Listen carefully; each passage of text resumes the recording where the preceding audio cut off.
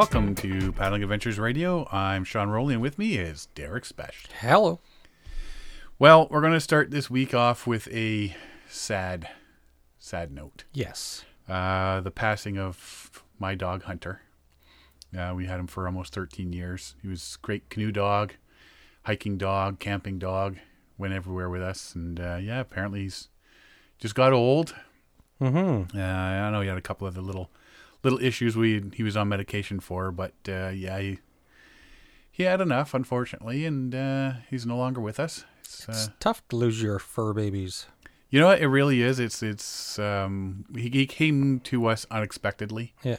I went to the pound one day. I used to go look at the pound, see the big dogs there, just to get a dog fix because our previous dog had passed away before we moved out to Ajax here, and I'd go out there every so often because there wasn't one. There's a pound just around the corner from my work, so I'd check in every so often, just go take a peek at the dogs and all that sort of stuff. And one day they had a puppy sitting there, and I'm like, well, this is odd because it always seems to be older dogs, right? Yeah. And with two little kids, I wasn't going to get an older dog. Yeah. That's going to pass away in 2 years, sort of thing. So I called my wife and said, "Get out here quick! There's a dog I want you to see." And when you have an 8 and a 9-year-old and they see a 4-month-old puppy, it's sold. It's just slap a sold sticker on that dog and let's go. Hunter. His name was actually Ajax. Oh yeah, which is a good name for a dog if you don't live in Ajax. So I was not allowed to call him Booger or anything like that. So his name became Hunter. And you know what? He loved the outdoors. He was a Cattamainer, part Catahoula leopard dog, part Weimaraner. Loved to run out in the woods and stuff like that. Always had his nose to the ground. Had the big puppy, the big hunter hound dog ears and long legs and all that sort of stuff. So loved the canoe, loved swimming, loved camping, everything. Absolutely loved it. So unfortunately, it's part of it when you own a pet like that. Eventually there comes a time that they get old and they don't live as long as the rest of us do. So. Exactly, yeah. And unfortunately that was our weekend last weekend, and we kept him. We took him in for a consult on the Friday, and she says it's nothing else you can do. Mm-hmm. You can throw all the money you want, but he's old. There's nothing you can do, and it's time. So we took him home for the Friday night and had our last night on him. Now, he had food allergies. Okay. So he's never allowed to have beef. Mm-hmm. Right? So his last night he had a couple of hamburgers. Yeah, your wife was telling me about that. Yeah, he just gobbled them some down. Burgers. Yeah, he's never had the burgers. And it's like I say, I mean, if you have an animal, you do what you do to, if it means you got to have special diets and all that sort of stuff, and that's what you do. So, but we sent him off with burgers and ice cream. Yeah, and nice. that sort of stuff. So, yeah, it's been, like I say, it's been a sad, bit of a sad week here in the household, and we're slowly, getting by, and a couple of brain farts going on this week and stuff like that, just not paying attention to a few things. And it's always, like I say, the little things that you miss, right? Yeah. I'm sure when you walked in tonight, not having... Normally he greets you, and the tail banging against the couch or the chair or something like that, right? So we've been going through with that for the last week. Almost a week, and like I say, it gets better with time, but for now we're all just, like I say, big sad family right now. So. Anyway, what else is happening here? Well, what's new with you? Anything? Because I got to ask that question. Yes, and now I have to plan ahead for the question. 3 weeks. 3 weeks from now, he's going to ask me that question. Well, let me tell you this. Yes. So we had a listener, Clyde, sent me a message. Okay. An email. Listening to our message about the Grand Canyon and stuff like that. Turned 100 years old there on our last week's episode there. And so he said, yeah, you know what? Him and his daughter did a trip, hike through the Grand Canyon South Rim. They did a trip there. There's the trails that you can take. And there's a little spot you can get down to, and you can see the Colorado River and all that. He's got Facebook, he's got a website. I think it's Clyde Outside, something like that. But yeah, he's got a YouTube channel that he posts his videos on, and there was this video that he did of the hike in Grand Canyon. So if you're thinking about going on a hike or a paddle trip even to the Grand Canyon, I posted a link to his video on our Facebook page, and you can check it out. At least you can see the landscape you'll be going through if you did indeed hit the Colorado River and go through. I mean, even the hike itself, just the landscape is phenomenal. Yeah. So check that out on our Facebook page and give it a like. And like I said, he used to live in Ajax here.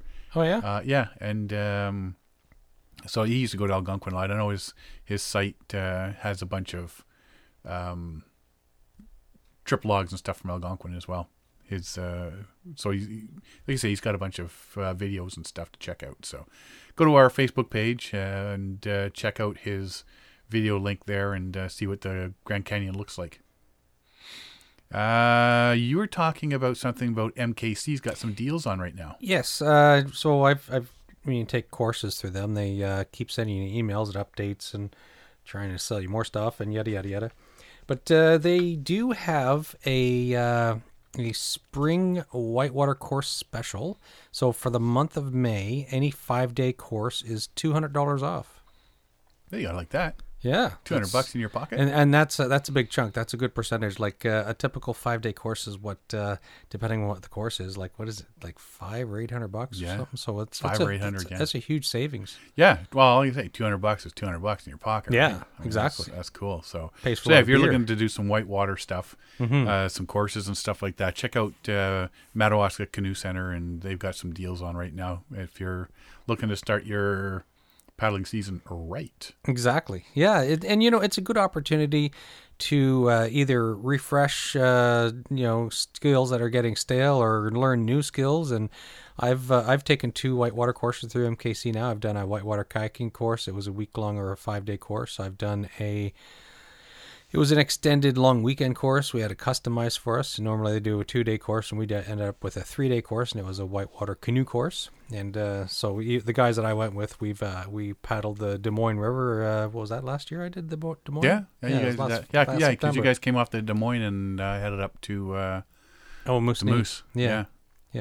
So yeah, I think it's a really great way to refresh skills or learn new skills, and it's MKC it's quite the facility, and there's campsites where you can camp, and there's you can stay in the bunkhouse, or the main lodge has some rooms, and it's a nice location, good people, so it's a well worth taking a course there, and it's such a nice controlled environment. Their whitewater training course, it's so they've made arrangements with Ontario Power Generation to have scheduled water releases, and so their headwater is a holding pond or holding lake, and so they open the sluice gates at like 8 a.m. and close them at like 3 or 4 in the afternoon, and so you have a consistent water flow because it's a metered outflow. Right.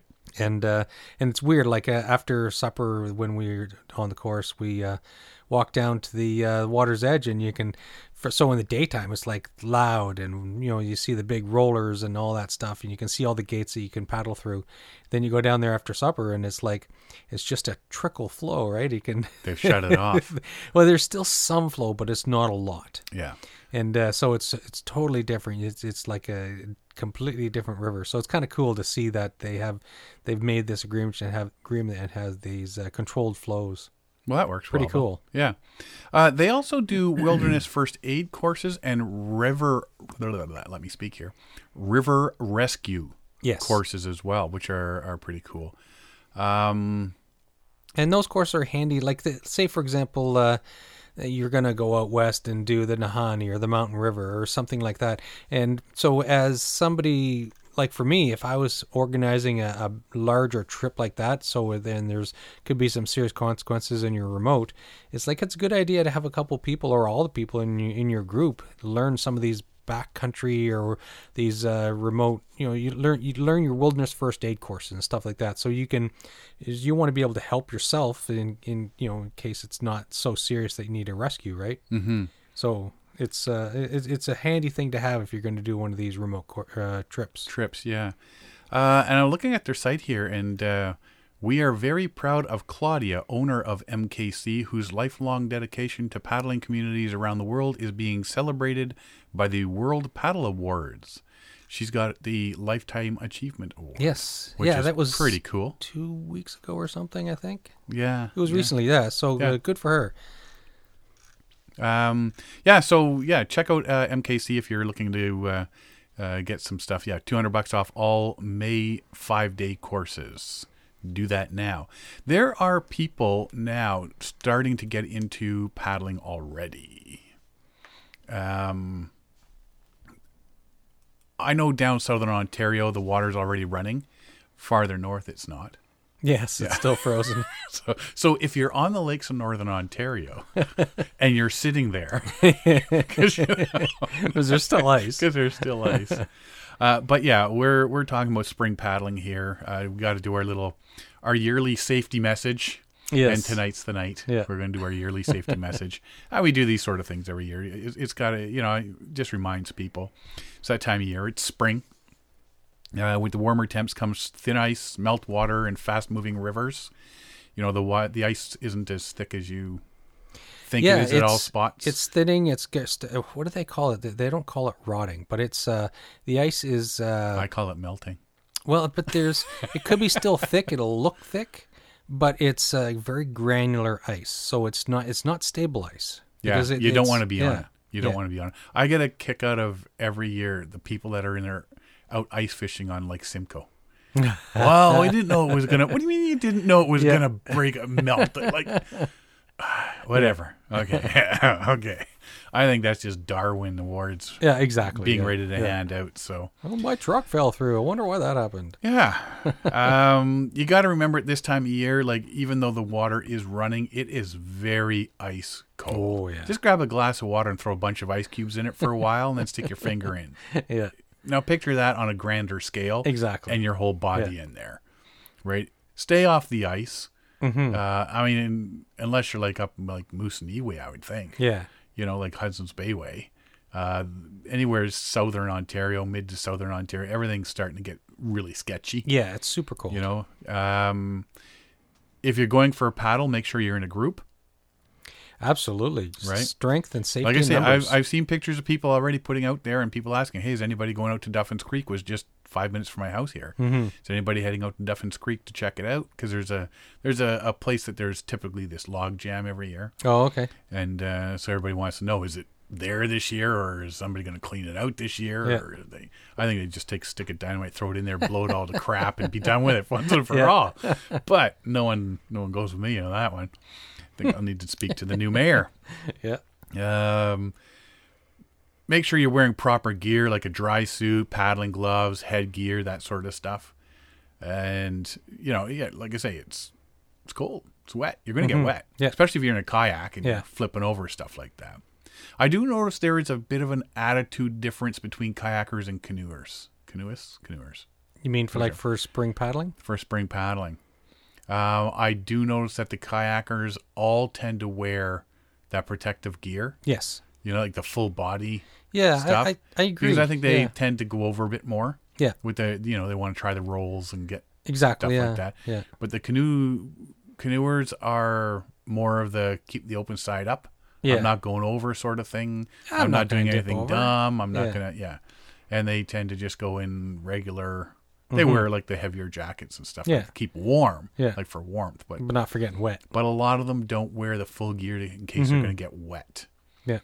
So I don't know of anybody that's been in a canoe in the spring or late fall that's actually gone over, knock on wood. But it happens. Yep, absolutely. And, if you are going out, bring warm, dry clothes along in case you need a change of clothing, and put those clothes in a dry bag. Absolutely. Make sure it's easy, accessible. Yeah. Maybe attach it to your yoke or thwart or something like that, or stick it in. If you're in a kayak, you got the little bins there. Storage spaces. Yes. Bins, whatever you want to call them. I'm having a dry compartments, separate compartments. Yeah. I've been having a really long week. I'm going to just put it that way, okay? Be aware of and ready for hypothermia. Be aware of it. Be ready for it. And if you go over, Yeah. be aware of it. Be ready for it. And be able to recognize the symptoms and signs. Yeah. If you're venturing away from a source of warm shelter, like a cottage or a vehicle, your house, take appropriate equipment to build a fire. Absolutely. Right? Yeah. You get to shore, build a fire. Throw those emergency clothes on that you have in Yeah. the dry bag. Yeah. It could mean the difference between life and death, right? It's hypothermia is serious, and it's what people don't really contemplate or consider is the fact that well, yeah, I'm going to be cold, but no, when you get hypothermia, your thought process, your thinking changes. You're slower and more sluggish to respond mentally, and once you start getting hypothermia, you become less capable of actually recognizing that you have hypothermia. Yeah. Yeah. Right. Bring an emergency kit, which includes an emergency blanket that you can wrap around yourself. Because the first thing you're going to do is get out of your wet clothes if you don't have protective clothes. Yeah. Throw that on, get your fire going and all that, right? You want to stay warm. That emergency blanket is going to help that. Make sure people know where you're going in case you do not check in. You want people to know, yeah, I'm going paddling up this river. I'm going out on Lake Ontario. I'm going Lake Superior, whatever. You want people to know where you are, because if you don't come back and they're like, well, I don't know where he went. Yeah. Especially this Yeah. time of year. So, but that goes back to one of our first ones saying, go in a group. Go in a group at this time of year. Yeah. If you're paddling down rivers, the melting ice and faster moving water will start to cause debris to move. So stuff that may have blown down over the winter sitting on the ice is now stuck in the water and is now moving at a faster pace. Absolutely. Beware of logs, tree branches, and other debris which may pile up and become an obstacle in your path. Just because you're blocked by a debris field and not moving doesn't mean the fast water is blocked and not moving. It will capsize you if you are not careful. Yeah, and it's any river that you're typically used to paddling, or any stream or whatever you're on, the water flow and the characteristics are going to be hugely different between what you may be used to in summer to now with the higher flows and chunks of ice and trees moving, and it's just you have to be really aware of your surroundings, especially in spring with breakup. Yeah. You got sweepers, which are like overhanging branches off the shore. You got to be careful of. Yeah. And you got strainers, which are exactly like sweepers, but underwater. So if you go over, you get caught in one of those strainers underwater, they're going to tie you up, tangle you up, and you're not getting up. Yes. And that's where they find the bodies, unfortunately. Yeah, and it happens a lot. It does. It does. My really biggie here is do not, under any circumstances, go out on the water without wearing your PFD at this time of year. Or any time of year, really. Well, yes. But especially this time of year. People bring their PFDs during the summer and they throw them on within reach, or they sit on them, that sort of stuff. But the minute you dump into ice cold water at this time of year, the shock of it and the speed at which it affects you will severely hamper your ability to put that PDF on. Exactly. PFD. You said PDF? I always say PDF. The document. Put the document on. It will severely hamper your ability to put that PFD on. So wear it. Yeah. This time of year, especially, wear it. Mm-hmm. And if we see pictures of you guys out there having a great time on the water, oh, look, my early paddling, and there's a picture of you without a PFD, trust me, you're going to hear it from a lot of people. Oh, yeah. Every year we see Facebook, oh, look at that. Oh, man, they were the first ones out in the water this year. Oh, hey, where's your PFD? Yeah. Where's your PFD? No life jacket. What are you doing? What are you doing out there like that without it on? And that's no one at that point, no one's looking at the picture anymore. Yeah. They're zooming in on the fact that you are not wearing your proper gear. Exactly. And then all of a sudden you're just like, ooh. So, spring paddlers, if you got all the gear, get out there. I know cabin fever sets in. Everybody wants to get out there. Please be safe. Do it smart. Beware. Paddle with care. Ooh, I like that. Beware. I'm sure I heard it somewhere before. Yeah, probably. Or maybe I made it up.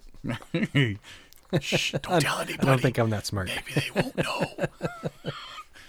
That's a good slogan you just made up on the spot, Derek. I'm sure I heard it somewhere.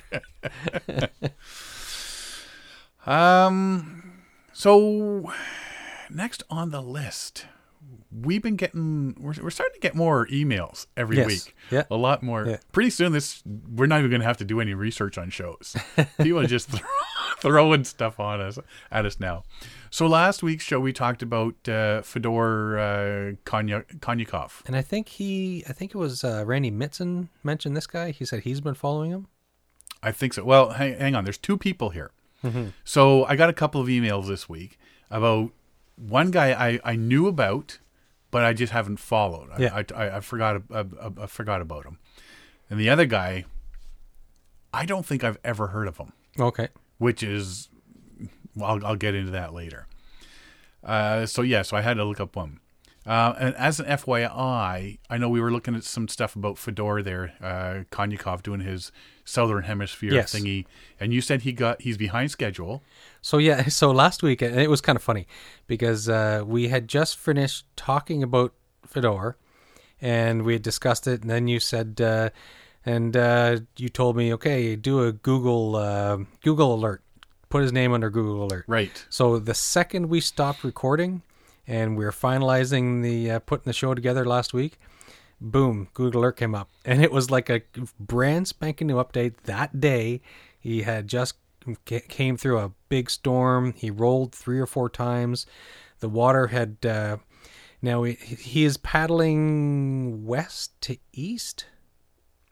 I thought it was east to west. East to west, whichever way he's Oh going. no, yeah, west to east, because he's Yeah. going from New Zealand over to the Horn on South America. So with the rolling, he had experienced some damage to his boat, and it ripped off the solar panels on the side where the sun always is. Side, yeah. So the other side, he still gets some charging on the other solar panel, but they are the less efficient ones because it is not the direct sunlight. Why doesn't he paddle backwards? I guess he could do that. Turn that boat around, paddle backwards Yeah. all the way to South Yeah. America, baby. And he can't get out to fix it because he needs to be docked, and he's behind. He wasn't expecting the weather to be this bad. He's done this route before on sailboats and stuff. This guy is crazily accomplished for trips Yeah. and routes and mountaineering, mountain climbing, and so he's done it all, right? Anyway, so he had a really good idea about where he'd be and when he'd be there, and I guess he's super far behind. Like he was expecting to hit landfall now on Cape Horn. Yep. And so he figures right now he's about 1,500 miles behind schedule. Ooh, that's a big chunk. It's a big chunk. Yeah. That's like about a month and a half or so at least. Yeah. What is it? He's doing 50 to 80 miles a day or something. Yeah. Wow. So. Well, hopefully it picks it up and hopefully things work out for him. Yeah. And he has to fix the solar panels because he can't climb outside and fix these at sea, right? Because he can fall overboard. Well, unless a research vessel shows up with what he needs. Yeah. And they hoist him aboard, let him fix it, and then drop him back in, right? Exactly. Weirder things have happened. Yeah. I mean, you got to think his support crew knows that there's problems. Yeah. So they're trying to probably figure out ways to help him out. They'll have right? solar panels waiting for him for wherever he's heading to. Yeah, I got to think so. Mm-hmm. Anyway, so I got a couple of emails. One of them was from Braxton Barden, who was on our show a couple weeks ago to talk about the Lower Mississippi, right? And he said, "Hey, have you seen this guy?" I had seen this one before, and I think, like you say, Randy Mitson of Algonquin Outfitters is tagged him as well. Marcus Pukonen. Pukonen? Pukonen. I don't know. Pukonen, yeah, Pukonen. Pukonen? Of Roots of Change. Their website is rootsofchange.org. That's ROUTES of change.org. He's circumnavigating the planet without a motor. It's a Nothing motorized. So when you go to their website, it says, for over 3 years, I've been using just my muscles and some wind to journey over 30,000 kilometers around the planet. No planes, no trains, no automobiles, not even an elevator. It's like everything is nothing electronic, motorized at all. Okay. I'm not anti-motor, nor do I think I'm saving the planet. What I'm doing is inspiring the public and students at presentations and connecting with local nonprofit organizations to share their stories and raise support for them. I don't pretend to be a hero or have all the answers to our problems, but I do think I'm part of the solution, and more importantly, I think we are all part of the solution. It's time we acknowledged our immense power to influence and change the world around us. It's fun and exciting to take control of that power. Join the Roots of Change community and let us make epic things happen. So this just started out, you know what, I'm going to go. I'm going to go on this little trip. And so modes of transportation I'm so looking far, at that now. I know, right? Paddle a canoe and a few other boats. Okay. Skateboard. Skis. 10 kilometers on a pogo stick through Winnipeg. Awesome. He's walked, danced, swam, rode a tricycle. He's ran, used a hand cycle, which is the ones you sit on, your feet are out, Yep. and then you pedal basically with your hands. He sailed, he's rode a boat, he's rode a bicycle, he's rafted, he used a stand-up paddleboard, he's kayaked, and he sailed a trimaran. Wow. Yeah, and he says as many of the non-motorized methods of transportation as he can get, he's going to do. Now, I noticed there's nothing on here about like horses or camels. Yeah. So I'm wondering if he counts those as motorized. Well, it's not powered by him, I think. Yeah. Just It's- using my muscles and some wind. Yeah. Yeah, so I got to think, because otherwise, like hop from a camel to a horse to a cow to a giant lizard to a tauntaun, whatever. On the website's main page, if you go to, like I said, rootsofchange.org, there's a big clock and it states Marcus has been doing this for 1,367 days, and it gives the hours, minutes, and seconds. Yeah. And it keeps clocking upwards, right? As you go. So as long as he's going, it'll keep going, this ongoing clock. There's links to Facebook, Instagram, Twitter, YouTube, and his blog. So he left Toronto, made his way across Canada, went down the coast, I guess sailed down the coast to San Francisco, and then across the Pacific Ocean to Southeast Asia, and he's currently in Malaysia. But he's done like Vietnam, Cambodia, all that sort of stuff. Yeah. You go to the photos on his website and on his Facebook page, and they give you a good look at what he's doing, the people that he's meeting, and he shows the good and the bad, right? Like he ended up with an infection. I guess it was, I'm trying to remember, I think it was in his stomach or his back, something like that, where he's having this massive back pain. He ended up in a hospital. Oh, yeah? The IV in his arm. And he's got a picture of his arm with the IV and everything, Okay. laying down on the bed. He bonked his head off of a doorway. I guess it was a short door. Sounds like he's a tall fella. Smashed his head. He's got this big gash across his Wow. head. His bumps, bruises, blisters, that sort of stuff. But he also shows pictures of, the people that he's chatting with and all the different people and the modes of transportation he's taking along the route, that sort of stuff. He's got all the pictures. It's really cool to see it all. So yeah, I'm just following him, just looking at all these pictures. It's pretty cool.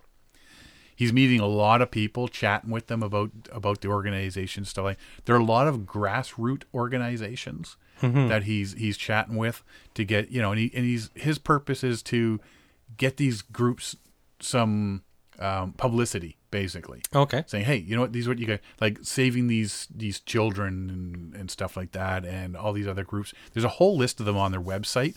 If you go to their website, and at the top there's the little tabs there, click the support tab, and when in that support tab there's another drop down menu and it says change tab. If you click that, it lists all these different organizations that they're hoping to raise some money for and bring some publicity to and stuff like that. There is a donate button there, so you can donate like a penny a kilometer as he's going, that sort of stuff. So he's just trying to raise, I think their number was like $10 million. And all that money, because they're nonprofit, all that money is going to all these different groups that they're trying to support, right, around the world. Yeah. And I think that's this whole thing. He says, I want this to be our story. I want Roots of Change to bring people together and to help inspire and create the changes that will help us live happier and healthier lives on this planet.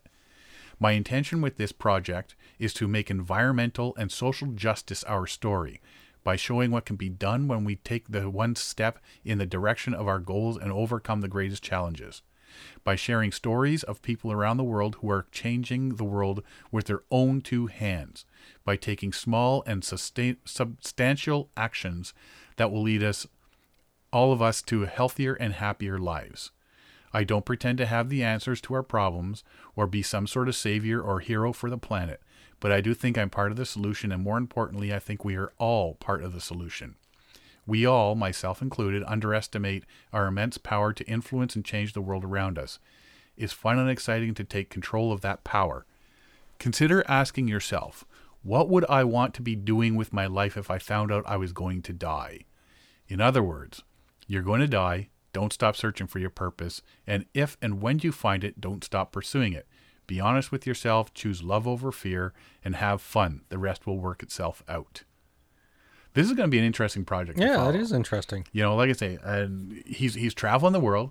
He's doing all these different things, sailing and paddling and all that sort of stuff, which is cool because not only is he trying to raise awareness for these organizations around the world, but he's getting to paddle in some pretty cool places. I know, that would be neat, eh? I'm just looking at the pictures, and like I say, he's paddling through Malaysia, Cambodia, Vietnam, across Canada, and spots, all that sort of stuff. This is going to be pretty cool. And he's only... Like he hasn't even gone halfway around the world yet. Yeah. He's still got a lot of paddling and whatnot to go. I'm curious what drives people to do these epic adventures, right? It's so unusual, like well, I don't know if he's independently wealthy or if it's part of the money raising to enable him to do this route, but I often wonder, is like people that do these huge epic trips, it's like, are they a little bit daft inside, or like what drives them? You know like, what? I guess it takes a little bit of crazy to do something like this, right? I think if you don't get sucked into, and I don't know if I should say sucked into, but if you don't, I'm going to say it anyway. If you don't get sucked into the, got to get my education, got to get a job, I got to get a career, got to get the wife, the kids, the cars, the mortgage, the house, picket fence, all that. If you don't get sucked into all of that, and you're sitting there by yourself, or with girlfriend, boyfriend, whatever, and you're sitting there going, you know what am I going to do? Mm-hmm. You've got nothing to, I got to pay my mortgage. Nothing to anchor you. I've got 2 vehicles to pay. I got to save for education. Yeah. You don't have all that stuff anchoring you to that career lifestyle. Yeah. Then go to town. But we see some people that do these trips. Who was it that was, she didn't make it, but she was circling the Great Lakes and she should go down. Tracy Lynn Martin. Yeah, Tracy Lynn Martin. So she's a nurse. She's got a career. She's got family. She's got children. And she took the entire summer to do this She's got to have a massive support behind her to do that. Right? Yeah. You'd have to. Yeah, otherwise I'm circling the globe for the next 5 years. See you later, honey. I know. Yeah, that's going to fly like a lead balloon. But you know what? There's even on their website, there's a spot where it's like donate. You've got all these PayPal donate buttons. Yeah. Buy me a meal. Got right? it. Yeah. So yeah, he's, and you know what? You start looking at these people that do things like this. And they're relying on the goodness of others to take them in and say, hey, I made it to this town. I said, no, I'm just going to sleep on the beach. And they, come on, you can meet my family and have dinner with us, that sort of stuff, right? Yeah. Look at Mike Ranta. Yeah, exactly. I was thinking of that. Exactly the same thing. So when we chatted with him, he was telling us that he would show up and he'd say, hey, is it okay if I camp on your waterside backyard type thing? Yeah. Oh, no, come in, have a meal. And he'd have people that would figure out where he's going to be and when he's going to be there, and they'd show up and either bring him a beer, or bring him a meal, or so there was a lot of people that follow and try and do what they can for people doing these epic trips, like cross Canada, like Mike Ranta. And there's still the romanticism about that sort of thing, I think. Yes, yeah. And as crap as things are on this planet, there's still a lot of good people out there. Oh, yeah. And they see something like this, and that's when the good really comes out, right? That's when you see all that. So They're getting harder to find, but there's still lots There's of nice people out there. One of my favorite sayings: "Chivalry ain't dead; it's just wounded." Same sort of deal, Yeah. right? Yeah. So Braxton, thank you very much for a reminder of this project. I'm definitely gonna keep. I think we're gonna keep following this one and see where it leads to. And I don't know. I'd be interested to see what other modes of transportation he picks, because there's got to be some really goofy ones out there too, right? Was unicycle on the list? Unicycle was not on the list, but there was tricycle and bicycle. So maybe one of those big old-fashioned bicycles with the big, massive front wheel and the tiny small They're wheel. making those again. I saw it somewhere. Those are Somebody being made ship him again. one. Hurry up. What are you Yeah. waiting for? He's got to get out of Malaysia. There's a company that's making those things again. He's got to go across Russia in one of Was them that- bad boys. Penny farthing, I think they're called. The penny farthing bike? Yeah, I don't know. something like that. Anyway, Sounds interesting. Let's just go with it. yeah. Nobody Google that. Just assume that I'm right. Just assume that Derek's right today. So yeah, thanks Braxton for bringing that one back to our attention. The second person I received an email from, I had to look this one up. I'm not sure if it, after you start reading stuff, you're thinking, oh, I knew this, but this because you've read it 7 times now.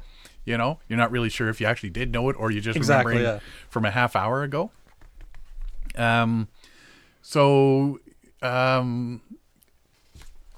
Ian from the southeastern United States is one of our listeners. And he sent us an email asking, hey, listen to your guys' show last week there about our Russian fella there zipping across the southern hemisphere. Have you heard of Ollie Hicks?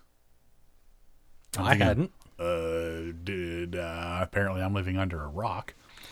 So his email to me is I want to ask if you guys have ever heard of Ollie Hicks. Ollie Hicks is a world record breaking adventurer, endurance athlete, and a highly regarded motivational speaker. His expeditions and voyages have taken him all over the world to every continent and ocean. He has produced 2 award-winning documentaries in his record-breaking ocean voyages. He is also serving member of the British Army Airborne Reserve. He is currently on an expedition to make the first solo row around the world that began in December 2018. Wow. So apparently I've been living under a rock. How do we not hear about these people? I don't know, man. And we report on stuff like this, and it's funny because we do a lot of research. We dig into a lot of things, and we still every week there's something new. There's something new, yeah. It's like, how have I not heard about that? Yeah, I know. So Ollie has had Oliver, I guess this is his real name, and Oliver is friends with Prince Harry. Oh, is he? Apparently Prince Harry went to his wedding. Really? Hmm. So apparently this is making us look really bad now. This guy's well known. I mean, this guy was probably Friends in like high places. on TV and the newspapers and all that Probably. sort of stuff. Anyway, he's had several extreme kayak voyages under his belt, including a 200-mile crossing from the Shetland Islands to Norway in memory of the World War II Shetland bus operation. Do you know what the Shetland bus operation was? I never heard of it. In the footsteps of another wartime operation, Ollie Hicks and Patrick Winterton crossed from the Shetland Isles to Norway in a double sea kayak in 68 hours after an unsuccessful attempt in 2011. So their successful attempt was in 2013. The Shetland bus was the nickname of a clandestine special operations group which linked Shetland, Scotland, and German-occupied Norway. The bus delivered and collected Allied agents and saboteurs, as well as weapons, radios, and equipment in disguised working fishing boats. Well, there you go. So something sneaky was afoot back then, Yes. going from Scotland to Norway. So they did that in 2013. Yeah, they did the route. They did the route, that sort of thing. But the one that got me, because remember many shows ago, I talked about paddling around the world. It's actually possible to paddle around the world. Yes, I think And you I mapped out had the route. actually said, if you zip across to Greenland, up the side of Greenland, the eastern side of Greenland, and then you can zip quickly across to Iceland, Yeah. around the northern tip of Iceland. You could cross across to the Faroe Islands, Yep. and then to Scotland. Yes. Well, apparently I was not the first to think of that. He did it. Apparently. So, the Greenland to Scotland Challenge in 2016. Well, there you go. Apparently, it's already been done. So this just gives Credence to your credence. plan. That's the word. Credence to your plan. This credence to my plan that I can paddle around the world because now, as I followed his trip, it will not be me going around the world on this trip. Well, it sounds like a hard route. The biggest problem would be is the weather. Mm-hmm. That on their trip, the biggest deal was the weather, and they did this in summer. And there's like these hurricane force gales and stuff like that, and yeah. So it started with a simple question: what if you could trace the strokes of the Finmen? They were the Inuits from Greenland and beyond, who paddled over 1,900 kilometers, 1,200 miles, from Greenland to Scotland centuries ago. And that was the thing. There's all these things saying there is like these rumors back in the late 1600s that they saw these people going down. These routes are common, open. Yeah, they're no routes. They would see Inuits in these kayaks, and they're covered in furs and that, fishing and stuff like that. And no one could ever get to them and find them, or they'd boogie off, that sort of stuff. There's all these rumors and all these stories. And so Ollie Hicks, and he actually had another buddy that is this Patrick Winston. Winterton? Patrick Winston, they said his name was. So this must have been a different Patrick. Oh. And he was going to come with them. They were going to plan it. But Patrick had to pull out. So George Bullard stepped into spot. Okay. And they said, okay, well, here's the plan. Here's what we're going to do. From east coast of Greenland, southeast to Iceland, approximately 500 kilometers, around the north side of Iceland, another 500 kilometers, southeast again to the Faroe Islands, about 450 kilometers, and then south to Scotland, another 450 kilometers, all approximate. It meant kayaking through icebergs from country to country, managing conflicting weather reports, working on fishing boats, waiting out gales on deserted islands, traveling by container ship, facing frustration after frustration, dealing with strong currents, paddling night and day for days on end, eating wild birds, experiencing hallucinations, seeing dolphins, boiling water between their legs, all on choppy seas. And eating wild birds, apparently. Mm-hmm. Good times. Do they, so this brings up two questions. Well, it's one question, but in two parts. So do they mention what they did for water? Because nowadays there must be some hand-operated reverse osmosis type water. Yeah, well, I know they took water with them. There's only so much water you can carry. But if they're having all these rains and stuff like that, they had to have some sort of collection system. You can't count on rain, right? Yeah. This was only 3 years ago. Yeah. There must be some small 2 years, 2.5 water years ago, purification system to remove the salt. Yeah. But I guess back in the day, back in the age of whoever you said was the Inuit, the Finland. Inuit. So I imagine now they would have to carry all the water that they're going to have to be and rely on rainfall. Yeah. Because there was no reverse osmosis 1,000 years ago, right? So I'm just wondering what they did for water on these trips. They must have had some sort of miniature RO system. Well, especially some of these as we get into this trip, the amount of time they took too, right? Yeah, because if you're constantly paddling, you're burning off, you're evaporating, using up a lot of moisture, right? Yeah, maybe they drank their pee. Well, that brings up another question. How do you pee in a kayak? How do you hang your butt over the side? I know. Oh, I don't want to get into that now. Huh. These are the things we think about when we're doing these stories. How do you poop in a kayak in the middle of the Denmark Strait? So I imagine you could easily, because there's recovery, and you can jump out, climb back in. There's techniques and stuff like that, but you don't want to be wet, especially in North Atlantic water. Mm-hmm. So they must have zip up suits and all that sort of stuff. Yeah. Interesting. Not really. If that's what you find interesting, you need to get out more, my friend. It's one of those logistics that you have to work out ahead of time, right? We got our food, we got our water, we got our trips, we got our maps. How are we going to poop? Oh, trips off. because really, like all you got to be, you're one day in when you realized, or a half day when you realize, oh, I hadn't Wait thought a about minute. this. Yeah. Hey, question. Just say I had to poop. So you get your buddy in his other. Is it a 2-man kayak or two kayaks? It's a 2-man kayak. Yeah.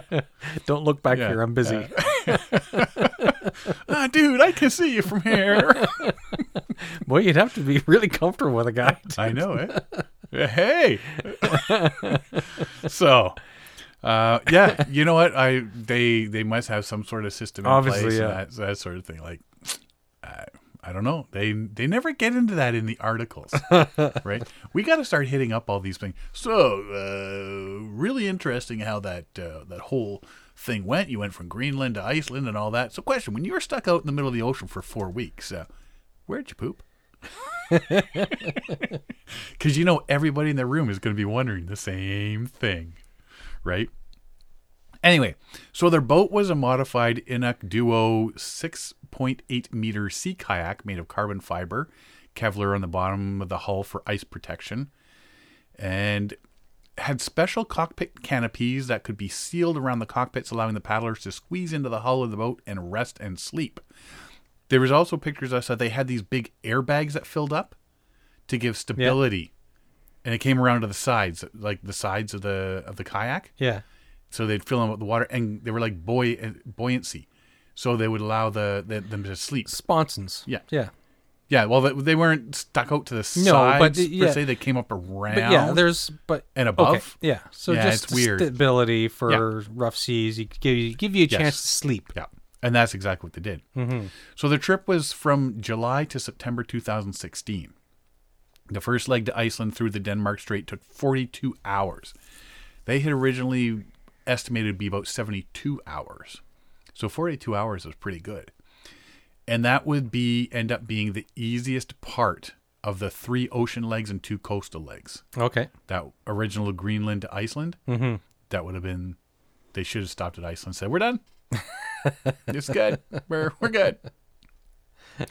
The rest of it all saw incredible battles with the weather, which was constantly changing. The first time they left Iceland, there was the big passage going to the Faroe Islands. Yeah. Clear weather, beautiful, awesome. We're out of here.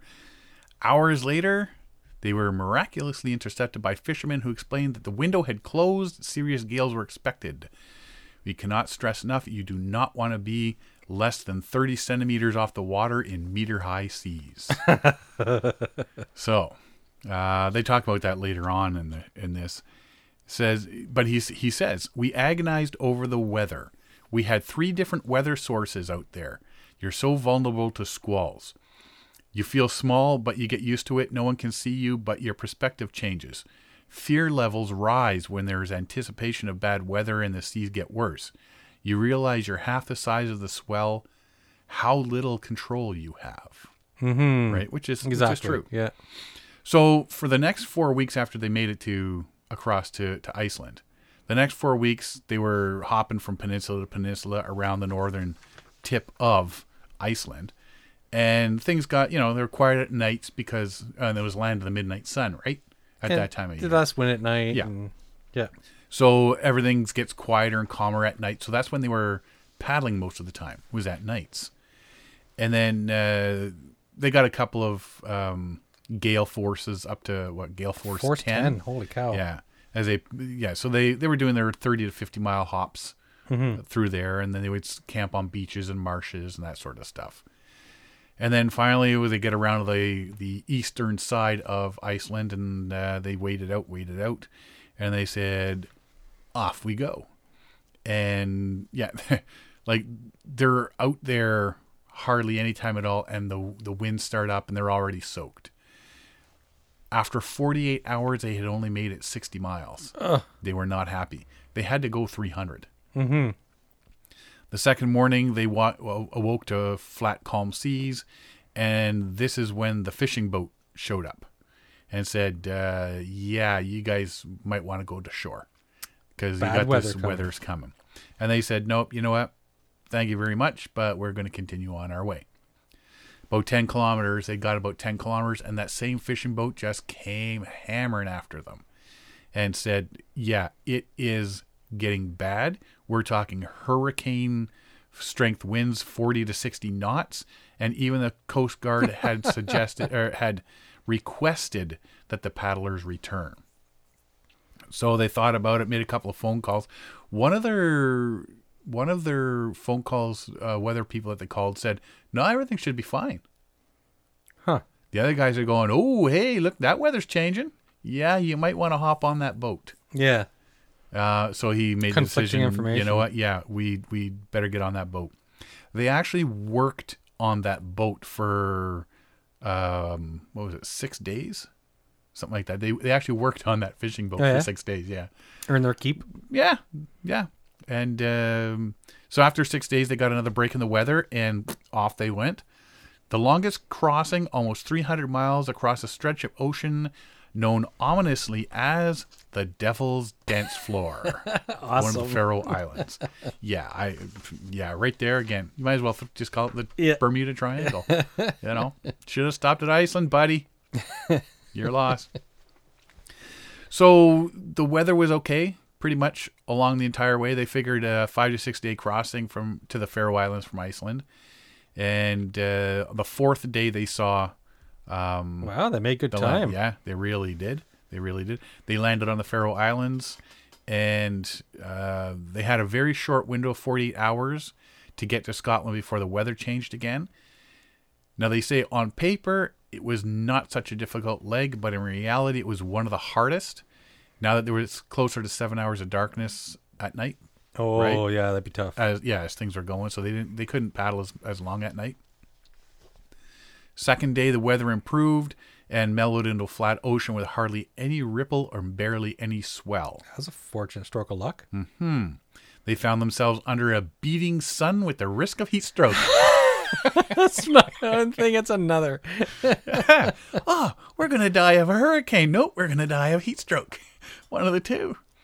They peeled off their dry suits, and during one of the navigation weather checks, they realized they would not make it to Scotland before the weather turned. And there was they had their plan B to go to North Rona, an island 50 miles north of Scotland. So they made a beeline for that. They landed on the island just in time. After 2 hours on the island, the weather turned and blew a full gale for the next 6 days. Yeah, they were on the island for like 2 hours or something like that. And all of a sudden, everything just opened wide open. And they were there for 6 days. They say after 6 days, it's like somebody just flicked a switch on a fan, just turned it right off. Yeah, wind just stopped. Yep. And early evening, the swell had subsided. That they said, "Hey, let's go," and that's what they did. They surged along, powered by two well-rested paddlers, because they had 6 days. Yeah. And they'd been out 64 days at that point. Wow. So just over 2 months. So how do you carry that much food? Well, and you're saying even water, right? Yeah. Well, when they were on the islands here, they were like, at that point, they were eating wild birds and stuff like that to keep it up. When they were going from Greenland to Iceland, they were eating seal blubber and stuff like that. Oh, yeah? Just to build it up. Yeah. Yeah, they were talking about that as well. And so night fell quickly. It was inky black. It was a busier part of the sea where, like shipping wise, there's trawlers and freighters lit up like Christmas trees, crisscrossing the course of the kayak without so much as a clue of its existence. So they could get run over. They could get run over. You'd have to be able to guesstimate the path of the ship that's coming, just so you can get out of its way. Yeah. And in the morning, they saw land. They saw Scotland. They were 10 miles from Cape Wrath. And all of a sudden the wind picked up again right in their faces. That was perfect. And then all of a sudden it stopped again, and they were blue sky, sunshine, and they went into the bay where they were meeting their final destinations. And their goal and success was now in the bag. And for the first time in 9 weeks, they could relax knowing they would achieve what they had set out to do. 5 years of planning and preparation had paid off. Wow. 9 weeks.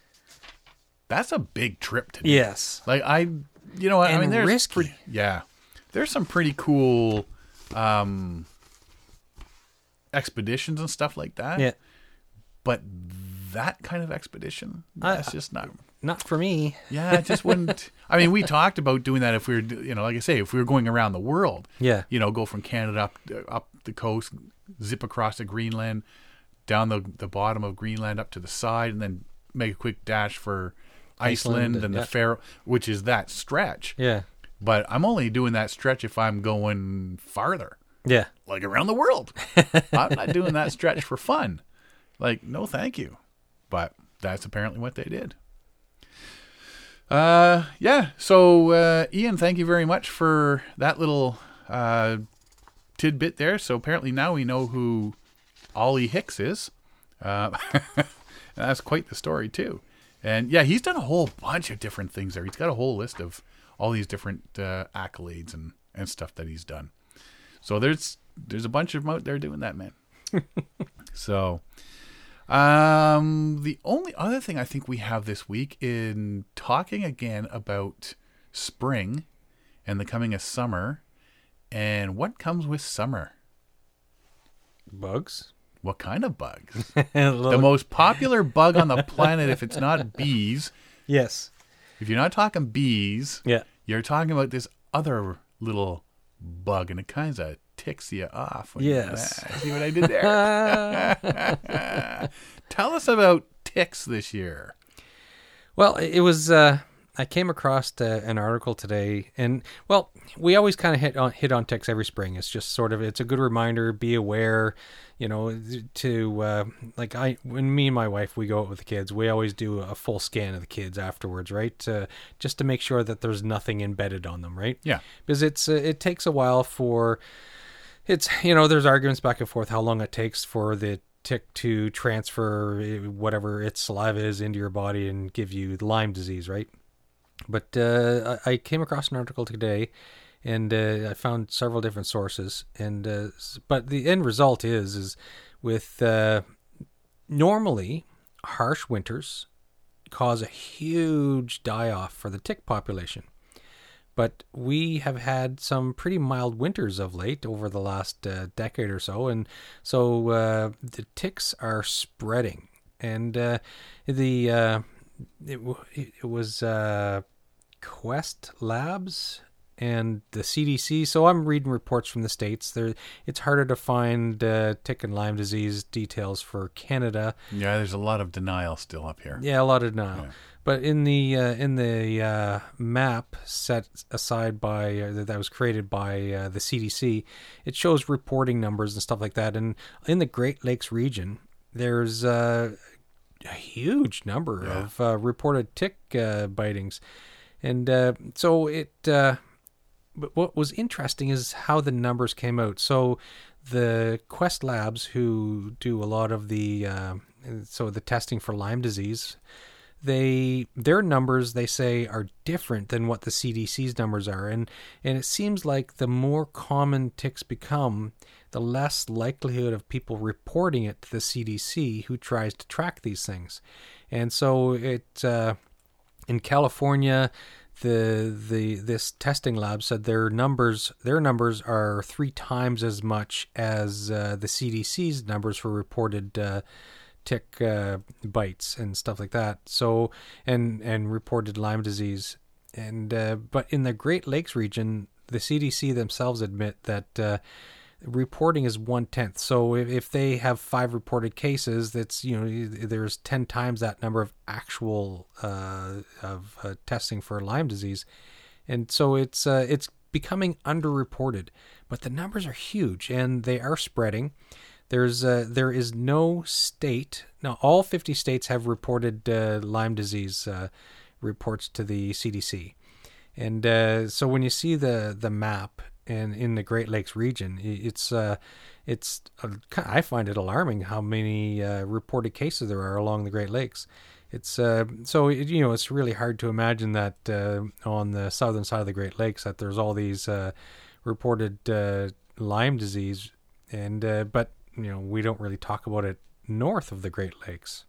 Well, I know it's the same thing. That was my first comment there when you showed me that map, was the U.S. side of the Great Lakes, that is a massive concentration of ticks. Yes. So now there's spots over on the coast where you see the big concentrations as well. So my theory is it's got to have something to do with the water. So let's drain the Great Lakes. I saw your comment on that. We'll just drain the Great Lakes, and that's got to be it, right? Yeah. Tick problem solved. You're welcome, people.